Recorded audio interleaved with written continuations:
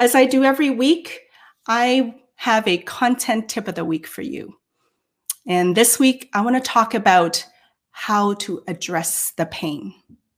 When you create content, the most critical and important thing you can do is address the pain points of your clients, your audience, your potential team members, whoever it is that you are speaking to, address their pain point.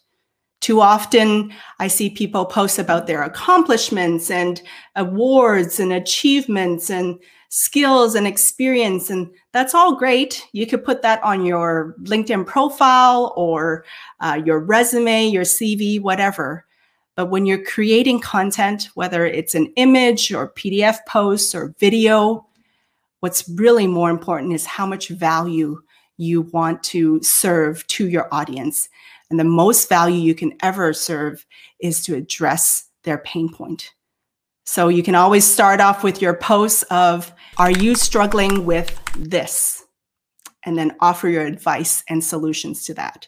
Or are you making mistakes around this, whatever that topic is and your expertise is, and then you offer advice and tips around that.